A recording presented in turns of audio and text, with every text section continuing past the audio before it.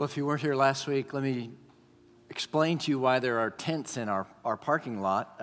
They are the opportunity for you to get some questions answered about how you might serve our church or study for the next 6 months. Every 6 months, half our church is in service and half is studying in a class in the first hour for you all before they come to worship. And the people in the tents, they'll still be there after the second service. They are all, as Daniel Creswell put it, veteran servers who can answer your question about what ministry might be the best fit for you to serve, whether it's children's ministry or prayer or whatever opportunities might be out there. So let me encourage you, before you leave today, drop by there and you can sign up at those tents for our next 6 months of study or service.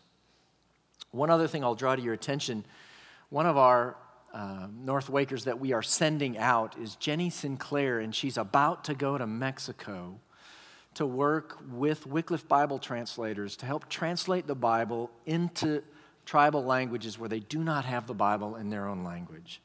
And she is this close to being able to go. She hopes to leave in the next week or two and just needs a tiny bit more financial assistance and prayer partners. If you would like to be a part of Jenny's ministry, if you're drawn to those who don't have the scriptures in their hand and want to be a part of getting it to them, Jenny's ministry would be fabulous, and you can contact the office at northwake.com. We'll get the information to you right away that you can help her. Hopefully she'll be on her way in the next couple weeks to serve down there.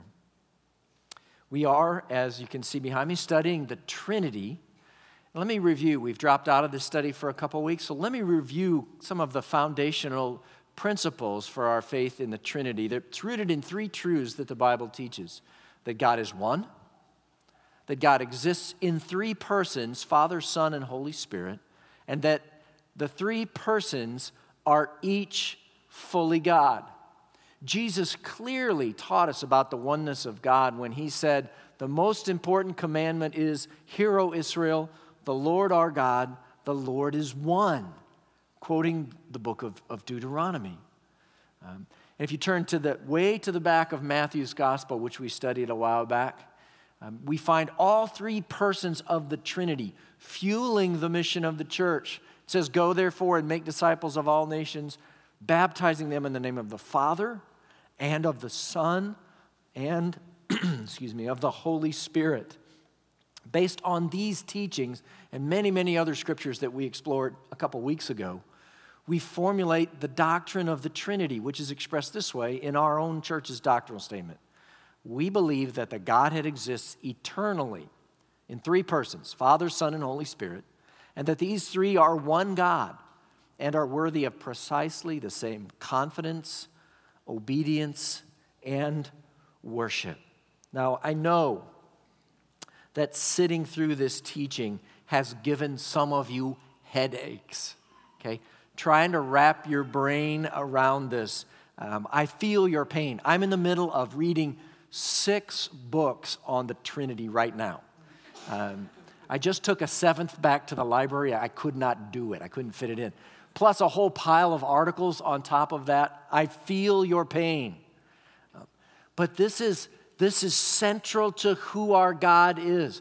Getting this is essential to knowing Him and worshiping Him and serving Him rightly. It's worth the headache of trying to wrap your brain around it. We cannot leave this doctrine to the guys who are paying money to study it down the road. This is for us. This is for us all. Okay? It's vibrantly essential to our faith. It shapes our church because the Trinity exists as a community of love, the Father and the Son and the Spirit loving one another. And that love spills out into our church so that we would be, like the Trinity, a community of love. And that it would spill out of us into our neighborhoods and even, as we've seen this morning, to the nations. The doctrine of the Trinity sets God apart as unique amongst all the other so-called gods of other faiths. There's no God like this. Okay? It's worth thinking long and hard about and sorting out according to the teaching of the Scriptures. So what we want to do for the next 3 weeks is spend 1 week looking at each of the persons of the Trinity, Father, Son, and Holy Spirit. And so today, we want to begin with the Father, to whom we now want to pray. So if you'll bow with me in prayer, let's talk to our Father. Father, it is such an extraordinary privilege to speak of you with those words, our Father. Help us now to get that, to grasp it, to let it shape us and delight us that we have this privilege of having you and knowing you as our Father. So may your Spirit come now and use the word. We ask this in Christ's name. Amen. My favorite book thus far on the Trinity is written by a guy named Michael Reeves, and he writes this about God as Father. He says, since God is before all things a Father, and not primarily creator or ruler, all his ways are beautifully fatherly. He says it's not that this God does being Father as a day job, only to kick back in the evenings as plain old God. It's not that he has a nice blob of fatherly icing on top. He is Father, all the way down. All that he does as Father. So central to who God is, that he is God as Father, that when Jesus teaches us to pray, who does he teach us to pray to? Our Father. So what do we mean when we say God is our Father? How is that supposed to shape us and affect us and delight us? What's beautiful about having God be our Father?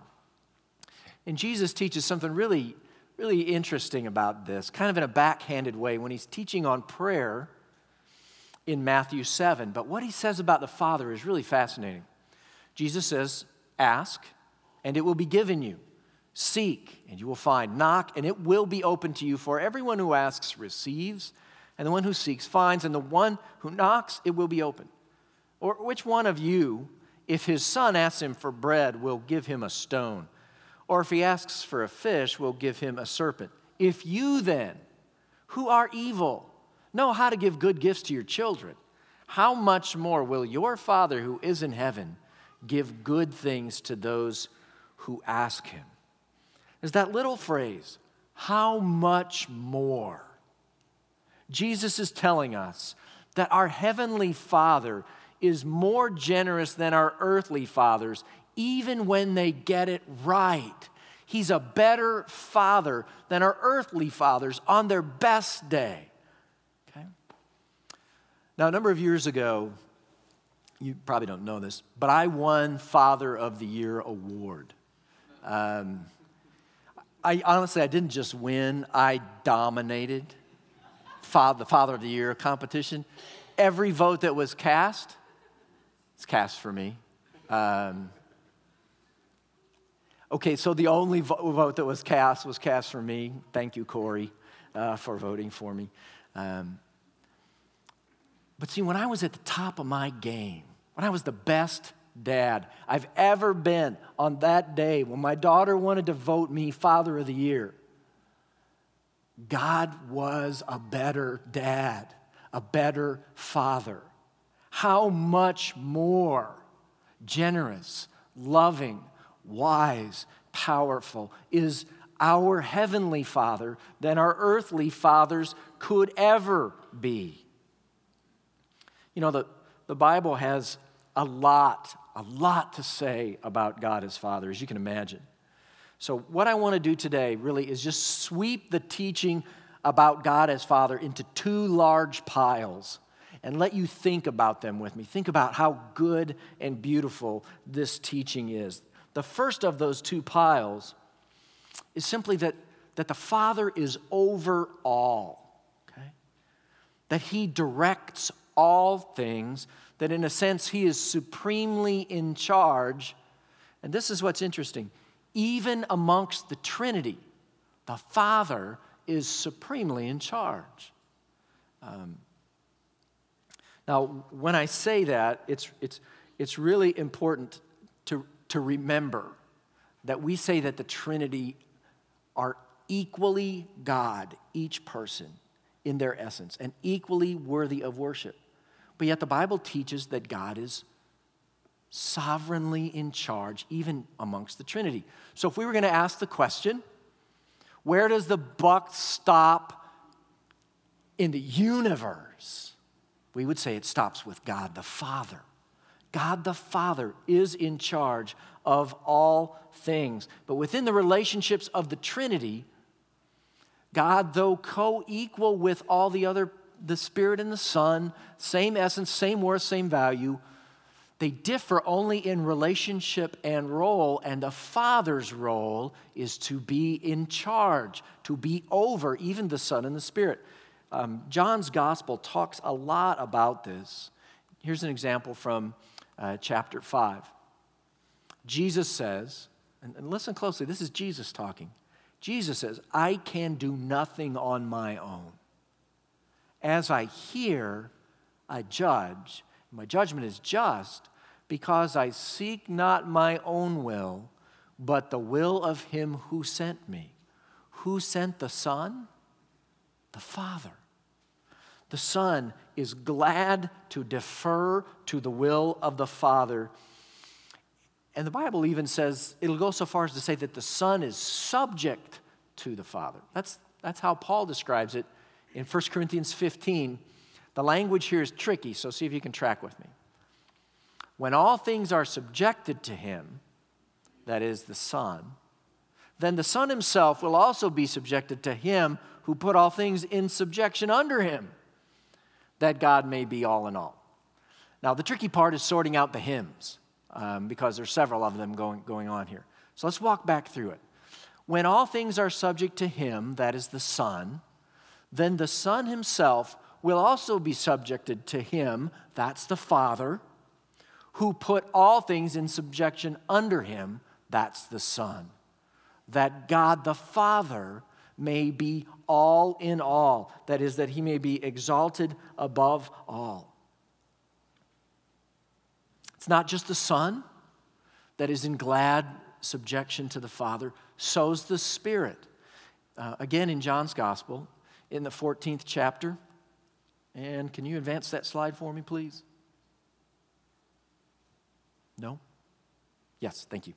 The Helper, Jesus is talking here. He says, the Helper, the Holy Spirit, whom the Father will send in my name, he will teach you all things and bring to your remembrance all that I have said to you. So the whole Trinity is active in this verse. Jesus says, the Helper, who's the Holy Spirit, is sent by the Father. The Father is the one in charge, overseeing the sending of the Spirit. See, within the Trinity, the Father is over the Son and the Spirit, and they relate to him in obedient submission. This is the shape of love in the Trinity. The Father lovingly sends the Son, and the Son lovingly obeys, as does the Spirit. And this is how the love of the Trinity then spills out on us. In Colossians 1, it says, Paul says, giving thanks to the Father who has qualified you to share in the inheritance of the saints of light. The Father has delivered us from the domain of darkness and transferred us to the kingdom of his beloved Son, in whom we have redemption, the forgiveness of sins. So the Father has transferred us to the domain of the Son, where we find forgiveness. It's the Father through the Son that grace and mercy and forgiveness comes to us. And it comes to us also by the Spirit's sending. We saw this a couple weeks ago in Romans 5. It says, God's love has been poured into our hearts through the Holy Spirit, who has been given to us. Who has given the Spirit to us?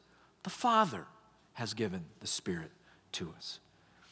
So this attribute of the Father, of being over all, of being supremely in charge, is always present, almost always present when the Bible speaks of God the Father. When it speaks of the Father's relationship to creation, it's that way. Jesus says, are not 2 sparrows sold for a penny? And not one of them will fall to the ground apart from your Father. The Father is ruling over creation right down to the life and death of sparrows. He's over us too, as a Father. And from that posture, He's our protector. In John 17, Jesus is praying to His Father. And He says, I'm no longer in the world, but they are in the world, and I'm coming to you, Holy Father, keep them in your name, which you have given to me, that they may be one, even as we are one. I do not ask that you take them out of the world, but that you, Father, keep them from the evil one. So who's protecting us from the evil one? Our Father is our protector. He's in charge. He is able to protect us. Because He is over us, He's also our provider.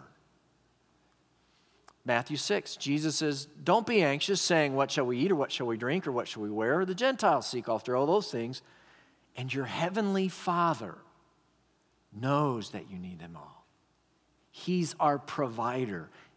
Trusting our Father, who's over all of creation, to provide for us, removes our anxiety. And because He's over us, He also does what loving fathers do. He disciplines us as His children.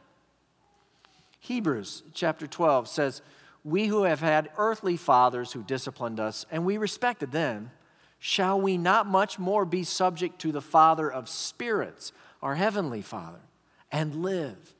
For they disciplined us for a short time as it seemed best to them, but He disciplines us, our Father disciplines us for our good, that we may share in His holiness. So whenever we think of God as our Father, the first great pile of teachings that the Bible kind of brings together is that He's over all. He's over all as creator, protector, provider, as the one who disciplines us, all of these things in love. And that really points us kind of towards that second pile of teachings about God as Father that I want to draw to our attention this morning. Yes, the Father is over the Son. Yes, He sends the Son, and He directs Him and dispatches Him, and the Son does His will. But that's not all that the Father is and does, especially with respect to the Trinity, the other persons of the Trinity, especially concerning His Son. If we just think of Him as that, then He just becomes some great ruler of the cosmos, impersonal judge and ruler. He doesn't just send His Son. The Father sends His Son in love. He loves how the Father loves His Son. And that's inherent in the image. It just sounds right, doesn't it? That a father should love his son, that he should be over his son, and that he should love his son. Again, we're going to eavesdrop on Jesus' prayer to the Father in John 17. Jesus says, I in them, that is, I in my disciples, and you in me, Father, that they may become perfectly one, so that the world may know that you sent me and loved them even as you loved me. Father, I desire that they also, whom you have given me, may be with me where I am, to see my glory that you've given me, because you loved me before the foundation of the world. The Father has always loved his Son. O righteous Father, even though the world does not know you, I know you, and these know that you have sent me. I made known to them your name, and I'll continue to make it known, that the love with which you have loved me may be in them, and I in them. How the Father loves his Son, so much so that it's intended to spill over to us. When you think about showing love, how a father shows love for his son, one of the ways that happens is giving presents. Dads oftentimes love to give presents, extravagant, budget-busting presents on occasion. Some kids get a used car or a motorbike for their 16th birthday, but Justin Combs got this from his dad, P. Diddy. A $360,000 sports car for his 16th birthday. His dad is rap artist and producer Sean Combs, a.k.a. P. Diddy. You all knew that. Y'all are listening to him on your iPod, aren't you? I knew you were. I didn't even know what this car was. It's a Maybach 57, which is, they took the most luxurious Mercedes made, and that wasn't enough, so they luxuried it up and made it into this car. It's one of the most expensive cars you can buy. In addition to that, his dad gave him $10,000 to spend partying in New York City on his 16th birthday, driving his Maybach 57.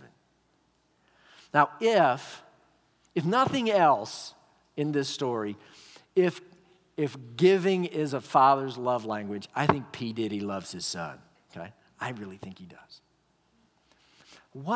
Let's step back a little bit and say, what does the Heavenly Father give to his Son as an expression of his love? The very simple verse in John 3, Jesus says, the Father loves the Son and has given all things into his hand. The Father gives it all to the Son. He's more generous than our earthly fathers on their best day. He's more generous towards his Son than P. Diddy is towards his son on his 16th birthday. Our Heavenly Father is way more generous. Okay?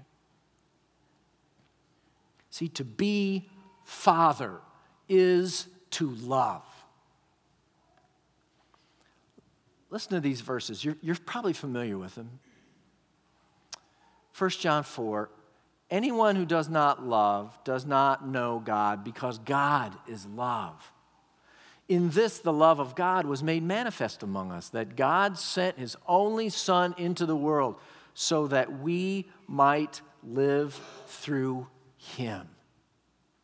Okay. God is love. And the way we know God is love, because God sent his only Son into the world. Whose Son? The Father's Son. John is telling us that God the Father is love. It's who he is. I love the way Michael Reeves put it. He says, many theologians have like to compare the Father to a fountain, ever bursting out with life and love. And just as a fountain, to be a fountain, must pour forth water, so the Father, to be Father, must give out life and love. That is who he is. That's his most fundamental identity. Thus, love is not something the Father has, merely one of his many moods. Rather, he is love. He could not love. Pardon the double negative. If he did not love, he would not be Father. That's how central love is to our Father. He is love. That's the Father we're talking about. When we say God is love, it's not some arbitrary God out there somewhere. It's our Father. The one we pray to and say, Abba, Father, he is love. And amazingly, by adoption, through his Son, you and I get to know that Father who is love. And with that love, he loves us, the same love that he loves his Son, Jesus, with. We've already seen that, but Galatians talks about it. In chapter 4, it says, in the same way we also, when we were children, were enslaved to the elementary principles of the world. But when the fullness of time had come, God the Father sent forth his Son, Jesus, born of woman, born under the law, to redeem those who were under the law, so that we might receive adoption as sons. John says, see what great love the Father has lavished on us, that we should be called children of God. Adopted. God is now our Father. I like the way C.S. Lewis put it. He wrote a fascinating book that you should read sometimes, really small. It's called The Screwtape Letters. And it's a fictional conversation between an upper-level demon and his apprentice as he tries to counsel him about the man that he's been assigned to mess with. And so Screwtape, who is the senior demon, writes to his apprentice about God the Father. And this is what he has to say. He says one must face the fact that all the talk about his love for men and his service being perfect freedom is not, as one would gladly believe, mere propaganda, but an appalling truth. God the Father really does want to fill the universe with a lot of loathsome little replicas of himself. That would be us. Creatures whose life on a miniature scale will be qualitatively like his own, not because he has absorbed them, but because their wills freely conform to his. Screwtape says, we want cattle who can finally become food. He wants servants who can finally become sons. We want to suck in. He wants to give out. We are empty and would be filled. He is full and flows over, such that Jesus would say, as the Father has loved me, so have I loved you. Abide in my love. It's the love of the Father pouring over the Son to us. So when the Bible draws our attention to God as our Father, listen to what it sounds like. It sounds like this in 2 Corinthians. Blessed be the God and Father of our Lord Jesus Christ, the Father of mercies and God of all comfort, who comforts us in all our affliction so that we may be able to comfort those who are in any affliction with the comfort which we ourselves are comforted by God the Father. He's the God of all comfort. Psalm 103 says, as a father shows compassion to his children, so the Lord shows compassion to those who fear him. He's the God of compassion. And because he's a father who has compassion on his kids, that's what is expected of God by his people. Rightly so. In Isaiah, the people couldn't see God's compassion for them. They were being harassed and oppressed by enemies. And this is how they pray in Isaiah 63. You are our Father. Though Abraham doesn't know us and Israel doesn't acknowledge us, you, O Lord, are our Father. Our Redeemer from of old is your name. And they lobby God, they pray to God for mercy simply because he's their Father. And that's what fathers do. They love their kids and they show them mercy. Because he's Father, he has a great actual affection for his kids. Jeremiah speaks about Ephraim, which is another way of describing Israel, God's people, his son. Is Ephraim my dear son? Yes. Is he my darling child? Yes. For as often as I speak against him, God says, I do remember him still. Therefore, my heart yearns for him. I will surely have mercy on him, declares the Lord. He loves his children. And the New Testament describes the Father this way. It says this in a verse you're really familiar with. In James chapter 1, it says, don't be deceived, my beloved brothers.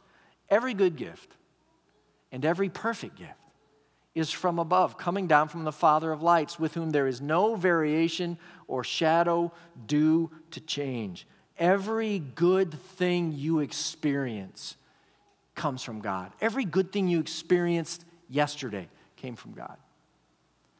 Let me tell you about my day yesterday. I got up yesterday, and it was Saturday, and that was a good thing from God. That was a good gift from God. It was Saturday. And so on Saturday morning, Steph and I get on our bikes and we ride up towards Franklinton. That's a good thing from God. It was a beautiful morning. Cool. The birds were out. The ditch lilies are blooming. This is a gift from God. Midway in the ride, my wife left me. I'm not sure if that was a good thing from God. But then she waited for me on up ahead. That was a good thing from God. I survived the bike ride, a good thing from God. And I went back to the house and I fed some birds and I watered some flowers. Those are good things from God. And I made myself lunch, a great sandwich, a good thing from God. So I took my youngest son, put the mower in the truck, went by the dump on the way, and stopped by my oldest son's house. It was my youngest son's job to mow my oldest son's yard. So we went over there, and he started to mow the yard, and I went inside the house in the air conditioning to do some reading. A good thing from God. he survived the mowing experience, a good thing from God, and we got in the truck and went back home. And I sat out the rest of the afternoon on the back porch reflecting on the notes that I'm going to share with you this morning on the Father. That was a good thing from God as I looked out in the woods in my backyard. And then we cooked out dinner on the grill, another good thing from God, and we spent some time together as a family last night, and I watched as the medicine that my daughter was taking for her small infection she had started to clear it up, and that was a good thing from God. And I opened the windows up because it was a cool night, and the cool breeze came in through our house, and I went to sleep and prayed to my Father, a good gift from God. And I probably skipped more in my day than I remembered, but that's a normal day. That could be your day. Okay? It is your day. Every day, every good thing that comes to you, it's because God's your Father. Okay? And He loves to give good gifts to His children. It's all from the Father.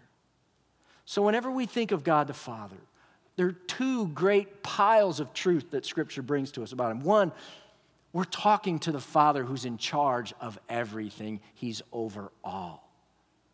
And he's over all in love. He loves especially His children. How ought those two piles of truth about God shape us? Let me point out three simple ways, but I think significant ways. One, I spoke about a couple weeks ago when we talked about the Trinity. Understanding who the Father is shapes the way we pray really significantly. The New Testament pattern is that we would pray to the Father in the name of the Son by the power of the Spirit. It's this great Trinitarian thing, but predominantly we pray to the Father. That's typically the way we pray. There are prayers to the Son that are included in the New Testament, not very many, and there are virtually, if not totally, no prayers to the Holy Spirit. Now, do not go and be the prayer Nazi in your small group. And if someone prays to the Son or to the Holy Spirit, you say, wait, it's not in the Bible. It's not in the New Testament that we pray to the Holy Spirit. You know, He is God. He is a person. We can talk with Him and worship Him, which is prayer. Those are not bad prayers, as John Piper says. Just the primary pattern for us is to talk to the Father so that when we pray, we are always coming, not before some generic God out there somewhere, but the Father who's in charge of all things, who loves us. We always pray to Him. So much so that when Jesus teaches us how to pray, He says, Our Father. We call that the Lord's Prayer. Many Christians call it by another name. Do you know the name? The Our Father. And you know how it goes. Our Father who art in heaven, hallowed be thy name. Thy kingdom come, thy will be done, on earth as it is in heaven. Give us this day our daily bread. And forgive us our trespasses as we forgive those who trespass against us. And lead us not into temptation, but deliver us from evil. Have you ever reflected that every line of that prayer is prayed to our Father? We don't introduce the prayer with our Father and then pray to some generic God out there. Every line. So when we say, hallowed be your name, we want God to exalt His name of Father, that He would be known as Father throughout the world. It's our Father's kingdom that we want to come, not some distant, cold king we don't know. It's our Father's kingdom that we're praying would come on earth as it is in heaven. It's our Father's will that we want to be done. The Father, the one who loves us, that's whose will we want to have happen. It's our Father, the one who provides for us, that we're asking for daily bread. It's our Father, the one who sent His Son in love to bear our sins on the cross, that we're praying for forgiveness to. It's our Father, our strong and mighty Father who rules over all, that we're asking to guide us away from temptation and to rescue us from evil. See, whenever we pray, we're praying to a Father who's able to help us in our need and who loves us with the greatest of loves. The fatherhood of God shapes all of our praying. It should, because that's who we're praying to, our Father, just like Jesus taught us. And of course, a week away from Father's Day, when we think about God as Father, we can't help but think that that has to shape who we are as fathers, right? Let me see if I've got this picture here. Wait a minute. Are you doing that or am I doing that? Somebody's messing with me here. There's a picture there somewhere. Can you find it for me? Hey, there we go. This is from World War II, and I've forgotten which island on the Pacific is. This is my Uncle Dick, the sailor. And this is my dad, Lawrence, the Air Force guy. And they're two little guys from a couple of farms in the little teeny town in the Midwest that just happened to cross paths on some island in the Pacific, and they got this picture taken together. So I keep this in my office. It's a remembrance of my dad who passed away a couple years ago. And I was blessed to have a good dad. I mean, he wasn't a perfect dad, but he was a good dad. He was a small businessman, ran a little paint and body shop with my Uncle Dick back in the little town that I grew up in. And he was a man of integrity, ran that business with integrity. He had a reputation of integrity in our community. He was a man who loved his family. I never grew up with a question whether or not he loved my mom or whether or not he loved me or my brother or sister. It wasn't said a lot, but it was unquestioned, okay? So for me to go from my dad, who was a dad who was in charge, I didn't mess with my dad. I messed with my mom sometimes. I didn't mess with my dad, okay? He fought in World War II. You didn't mess with him, okay? It wasn't a big jump for me to go from a dad who was in charge and expected to be honored and obeyed, and a dad who I never had a question in my whole life about whether or not he loved me, to a God who was Father, who had those same traits, who ruled over all and who loved me. It was a God-intended model for me. Now, I know for some of you, your dad was not like that. And I know that as a result, this can be a struggle for you. And somebody asked me between the services, so what do you do if you're that guy or that girl who didn't have a dad who fit this model? And I told him, I said, go to the scriptures and learn about your Heavenly Father. Learn what He's like. Study every verse on the fatherhood of God that you can find and make a list of all that reveals to you about God and know that that is your Heavenly Father, not, unfortunately, the paradigm that was the bad one that was modeled for you. But you see the significance of dads who should be honored and who love their kids. We grease the skids for our children to believe that that's what God is like. We are a gift to them from the Father. As C.S. Lewis put it, that in some small way our life should be qualitatively like His.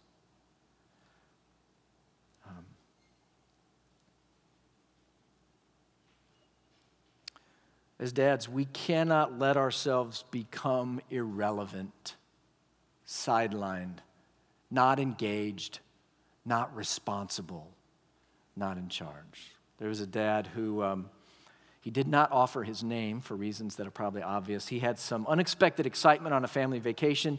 The man and his family had spent the night at a hotel in Memphis, and they'd stopped off to fill up their gas tank, and evidently they'd been driving through a good portion of that day and the night. And when the family hit the road after the gas station, they left their dad behind. The father explained what happened. He said, somebody had been sleeping all night in the back, and they were going to drive, and I was going to get in the back and sleep, and I went inside to get my change for the gas, and they thought I was already loaded up, and they closed all the doors, and they took off. So the dad tried to call his own cell phone, which was in with his family traveling down the road in the van. He says, but nobody answered it. He said they had 6 different cell phones, and nobody answers. And my phone is in there because it's on the charger and nobody answers it. And then it starts going straight to voicemail. He says, that's odd. Okay. So he called the police. and they couldn't help him. So he turned, yes, to Facebook to contact his family as they went down the road. He borrowed a computer from a local motel and got in touch with his family through Facebook. The van was about 100 miles down the road, and nobody knew Dad wasn't there. Okay? Dads, we can't be that dad. Our kids need to learn that we are there for them, that we are responsible for what goes on in their lives and in our homes. They need that. It helps them make the leap to their heavenly Father who's there for them and knows what's going on and is needed.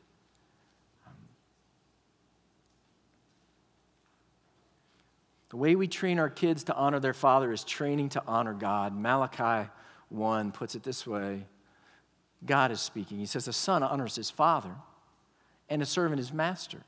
If then I am a father," God says, "where's my honor? And if I'm a master, where's my fear, says the Lord of hosts to you, O priests who despise my name? But you say, how have we despised your name?" And it's predicated on their understanding that fathers should be honored. So, ergo, the heavenly Father surely should be honored. We cannot also, dads, allow the busyness of life to disconnect us from our kids and to cause us to become cold and distant and unloving to them. We need instead to be like what Jesus described in this story in Matthew 18. What do you think? He says, if a man has 100 sheep and one of them goes astray, does he not leave the 99 on the mountains and go in search of the one that went astray? And if he finds it, truly I say to you, he rejoices over it more than the 99 that never went astray. So it is not the will of my Father who is in heaven that one of these little ones should perish. The Father would search out, pursue in love. You think back to that story of the prodigal son and that dad. It says that his dad, when the son arose and came to his father, while he was still a long way off, his father, who represents God the Father in this story, saw him and felt compassion and ran and embraced him and kissed him.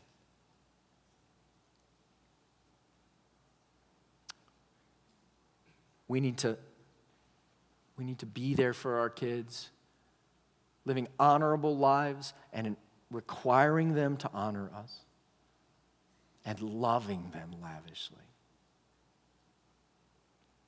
Now, because God is our Father and He is over all and loves us so, it shapes our prayer life, it shapes dads, but it also shapes our obedience to our Father. It makes us want to obey Him. And when that doesn't mark us, it's just wrong. Jeremiah, we saw this earlier. Jeremiah says, God is speaking here, says, how I would set you among my sons, he says, and give you a pleasant land, a heritage most beautiful of all nations. And I thought you would call me my father and would not turn from following me. Surely, as a treacherous wife leaves her husband, so you have been treacherous to me, O house of Israel, declares the Lord. And he compares a son who dishonors his father with a wife who is unfaithful to her husband. When faithfulness to our Father who so loves us doesn't mark us, it's just wrong. We have some friends we see from time to time, and they have one of those delightful preteen boys. You know what I'm talking about? They have one of those, and consistently and repeatedly and without virtually any rebuke, he mocks his father.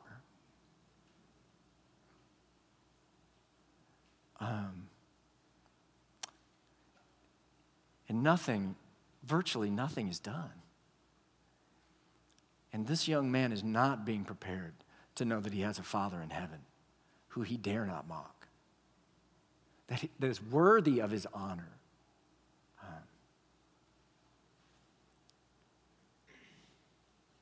Kids, know that how you honor your father readies you for how you will honor God. It does. It's by his design.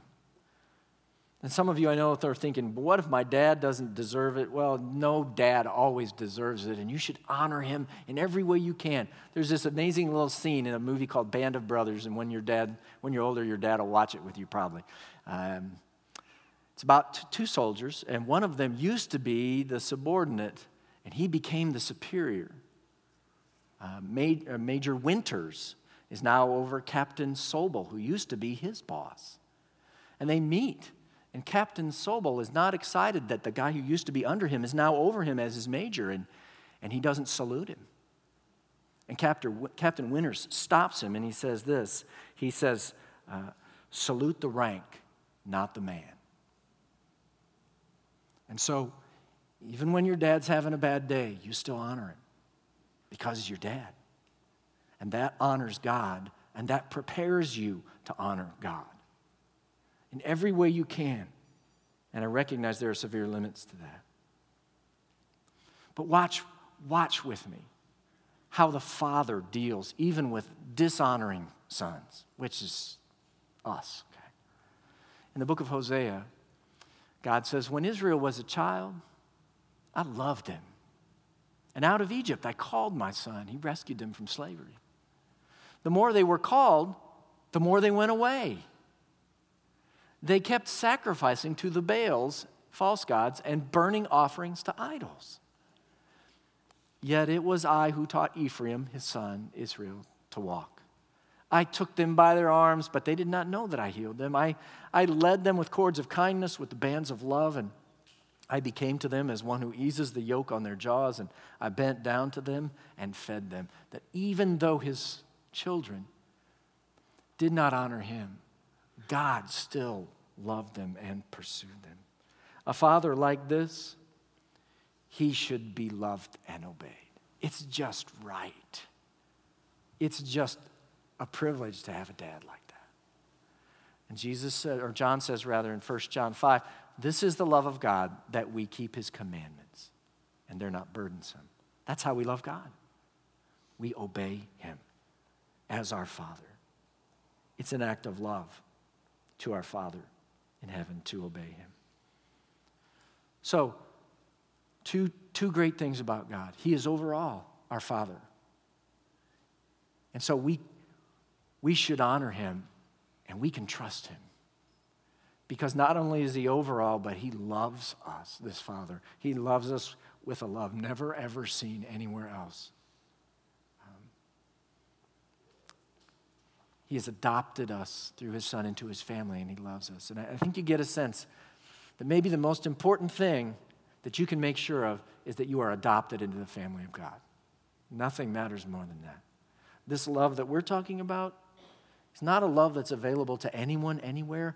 It's reserved for those who are adopted into the family of God through faith in God's own Son's work on the cross on their behalf, where Jesus died not for his sins, but for yours and mine.